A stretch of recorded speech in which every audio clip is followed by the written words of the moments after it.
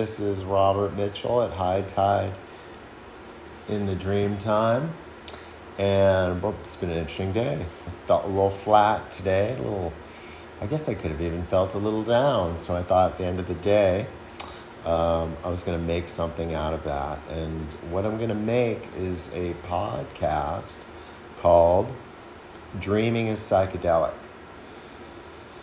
And in my work with people, I often try and encourage their dream life. And rarely does a person, though it's happened recently, come to me in search of their dreams. What they usually come in search of is an expanded awareness of themselves, is a purposeful mysticism, a alleviation of suffering, and oftentimes when they come in pursuit of that, what they're looking for is some kind of psychedelic guidance. And what I really try and do when people are thinking like that is I try and point out the ways that they're psychedelic without using psychedelics. And that's something that I feel like a big advocate for in not just the psychedelic world, but in the culture. Because in the moment, there's so much emphasis on the psychedelic experience, on the neurology of psychedelics, on the biochemistry of psychedelics, on the chemistry of psychedelics. And, I think on one of my podcasts, on one of my essays, I think it's called It's Consciousness. It's on www.goingquantum.org, but it could be called It's Consciousness Stupid. Because there is such an inflection towards canonizing the psychedelic experience, especially since Michael Pollan's book has come out. And one of the things that people are missing is that life is very psychedelic. And psychedelic, the word psychedelic means mind manifesting. It was a made-up word. I think Humphrey Ormond made it up, who was one of the psychedelic pioneers in the 50s and 60s. I could be wrong about that. You can look it up. However, we all have psychedelic experiences. And one of the things I like to point out to people is that the consciousness that is conjured up during a psychedelic experience, it's almost like there's a ritualistic aspect of using psychedelics that's unavoidable, because the actual ritual of imbibing the psychedelic, which is a lot like taking the wafer in a Catholic ceremony. The things that are generated by taking the psychedelic are parts of consciousness that already exist. It's almost like there's a quantum interface between physical reality and quantum reality when that happens. And through taking the psychedelic, it's allowed to happen. It's allowed to be experienced as something that's present in the moment that isn't usually present. But that is just a mistake of perception. It's a mistake of cathextion.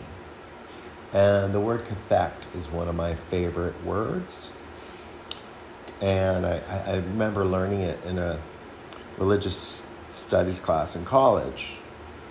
And what was being taught in the class was that if a Westerner goes into a Buddhist monastery in Burma, they notice totally different things than a Burmese native who's grown up in that culture with those symbols and that incense and that architecture and that feeling of home and structure and clergy.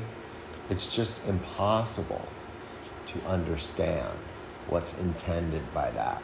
And another way to use the word is that truck drivers affect gas stations because they don't want to run out of gas, because that makes their job that much harder. So mostly the states that we encounter in psychedelic experiences, they seem unfamiliar. But I want to assure anybody who's listening to this that they are not unfamiliar. And there's a lot of states that are related to psychedelics, to the states implied by psychedelics, that psychedelics are not required to bring about. And I know I've spoken about this before, and I've talked about it in terms of meditation, but really the state that most resembles the psychedelic state is dreaming. And we have all dreamed our entire lives. And dreaming has a very profound purpose, even though it's not regarded profoundly in our culture. You know, we can dismiss people by saying they're dreamers.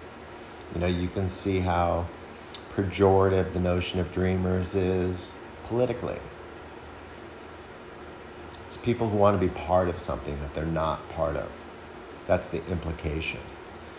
But every single one of us has been dreaming since we were born. And if you think about how primary dreaming is, how many things can you say you've been doing your whole life? Babies dream. I've had 2 babies. You can watch them. You can watch their eyeballs behind their eyelids moving around in REM. They're learning things. They're processing things in their consciousness that aren't developed yet. I've seen it and felt it. So you can look at it like, you know, we breathe our whole lives, we eat our whole lives, we get rid of waste our whole lives, and we sleep our whole lives, and we dream our entire lives. We're all gonna spend, I don't know what the years breaks down into, but it's almost like you're gonna spend decades dreaming during your life if you live a long life. So there has to be a purpose for it. And, you know, in Eastern and Western cultures, it's been defined differently. You know, in Eastern culture, in Tibetan culture, they have what they call, more specifically in Dzogchen, they have what's called dream yoga, which is becoming aware that you're dreaming in your dream and manipulating your environment to show how much plasticity there is in your state. And they think that if you can do that in your dreams, you can do that in your life as well. You can learn about the relative nature of your situation and how your perceptions are relative. There's no ultimate reality in that. And that's true. I agree with that 100%. Never been that successful at it, although I've dreamed an enormous amount. And I've sort of inclined myself more towards the Western view, which was really, Freud talked about it, but Jung really took it to another level, because Freud was really reductionistic in his dreaming understanding. Everything was libido, everything was sexuality, repressed sexuality, and Jung didn't believe that. But what Jung believed was that there was a part of you that you were not aware of, your unconscious, that lived outside your ego state, that existed outside your ego state, that was communicating with you about its contents. Because your ego state is like it's restricted in a way to cope with your environment. And as you move further and further out into the unconscious, it becomes more impersonal. It becomes less about your life and experience and ego states, and more about ultimate reality. And so every single one of us, when we relax our ego states, begins to become permeated by what Jung called the unconscious, what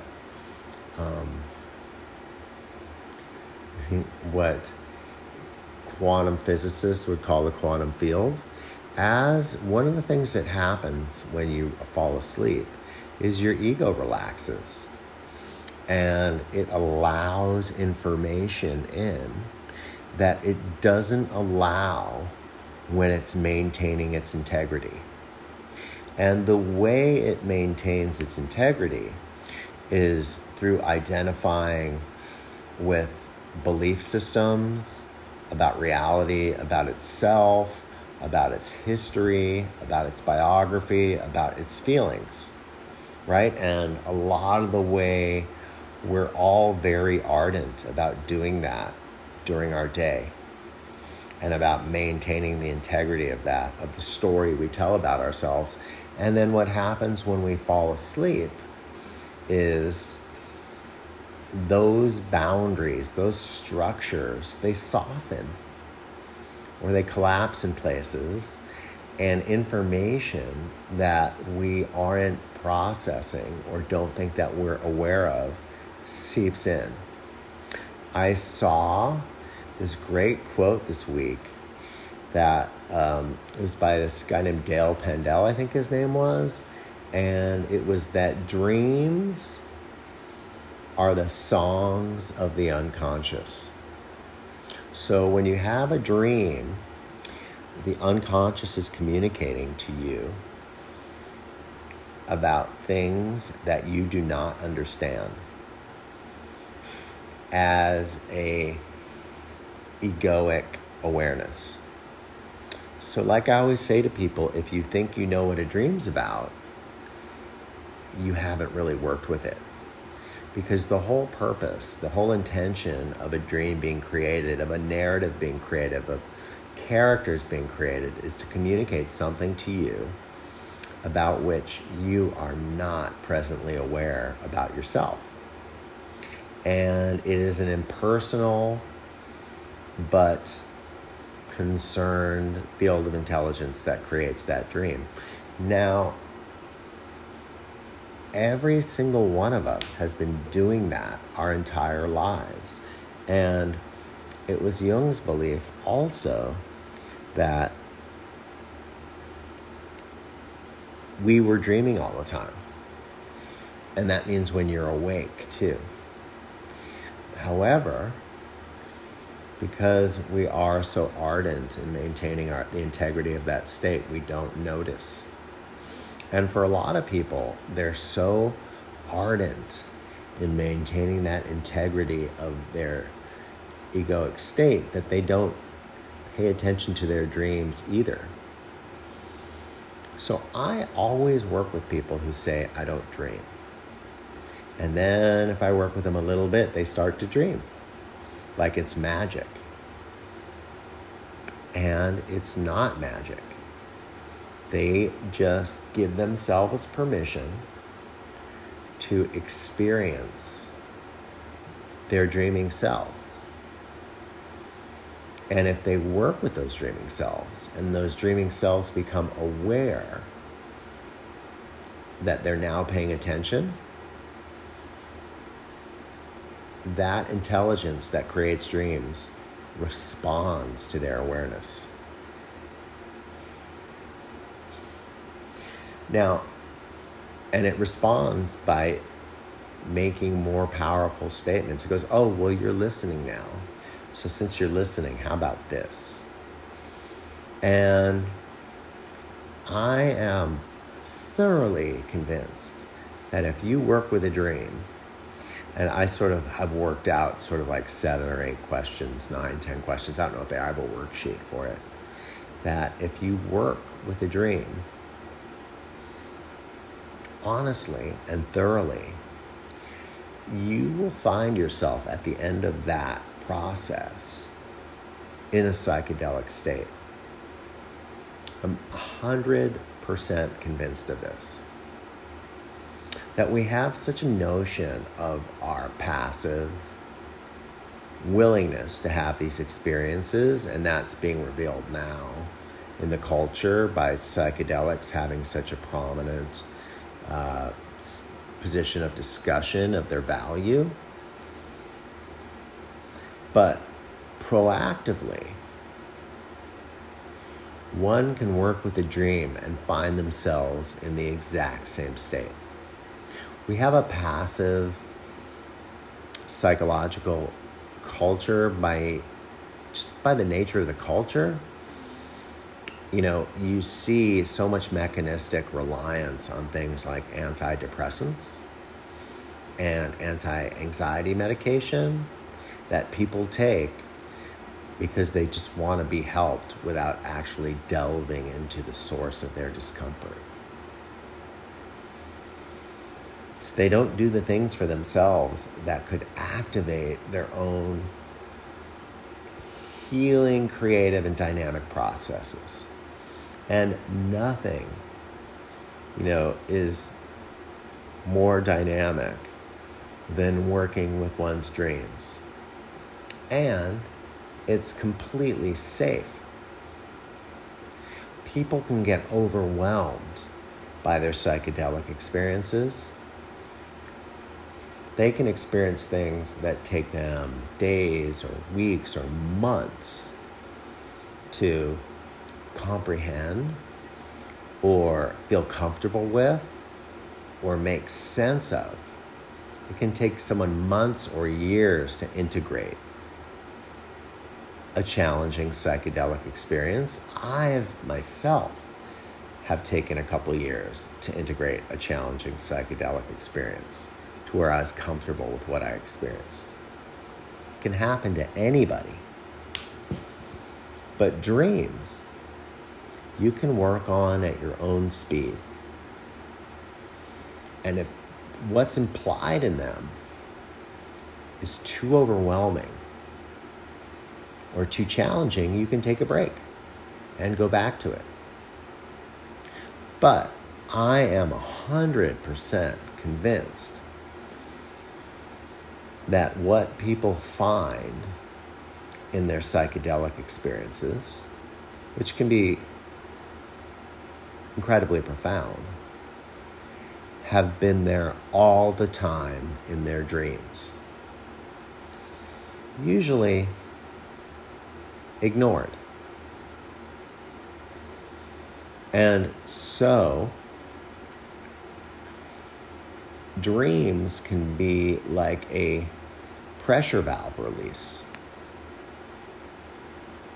You can work stuff out through working with your dreams daily. Or you can have a psychedelic experience every once in a while that can seem overwhelming or really powerful or really profound, But you can also do both. And know that those experiences are hand in glove. Nobody ever encounters anything in psychedelics that are not contained in their dreams. They just may not be paying attention. Everything that is in any psychedelic experience that a person can experience is in their personal dream life. They may not be paying attention to it. They may not be harnessing it. They may not be harvesting it, but it's there. And so the whole fetishizing of psychedelics is not really necessary. They're another facet of the jewel of consciousness.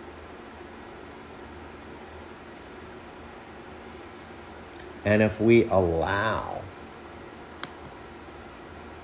ourselves to harvest that information that exists nightly, then that which we seek in psychedelics, or that which people are seeking in psychedelics, is available in an oftentimes much more palatable format. And if people want to use psychedelics, they're going to have processed a lot more of their unconscious material through working with their dreams that will allow their psychedelic experiences to start where their dreams have ended. So one can cover a lot of ground in their dream life that psychedelics cover. And then they can free psychedelics up for other things.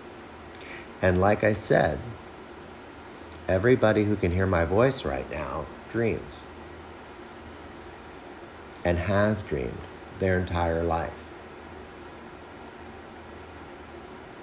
And Jung thought that dreaming was such a natural process that even if you didn't remember your dreams, even if I don't remember my dreams, they still change you. They're such a part of nature, one's consciousness is changed. It's now a chemical process by the very act of having a dream. However, he also believed that if you worked with a dream, that you could accelerate that transformation, because ultimately, he thought, and I agree, that you're trying to get your ego to take on the information and the totality that's implied by dreams. And that was health, was by having a more encompassing ego that was permeable to the unconscious.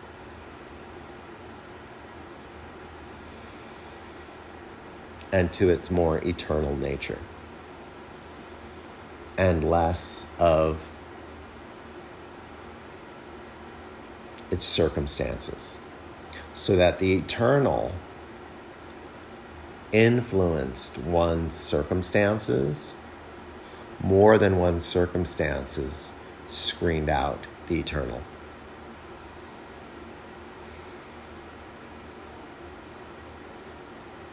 I think it's a great idea to contemplate one's dream life and know that the dreams you had when you were 4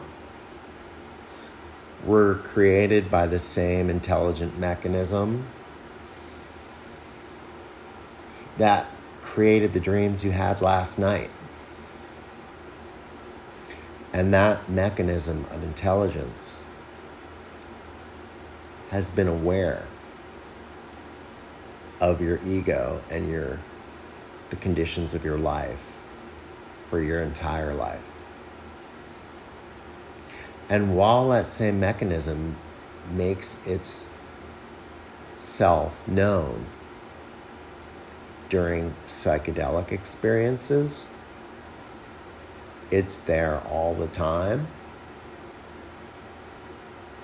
and is most revealed in your dreaming. So if anybody is interested in that worksheet, get in touch with me and I'll get it to you. And I will prove to you that dreaming is a psychedelic state. This has been Robert Mitchell at High Tide in the Dreamtime. You can find my essays on these matters at goingquantum.org. This has been my pleasure sharing this with you. It's a subject I hold very clear and close to my heart. See you next time. Have a great week.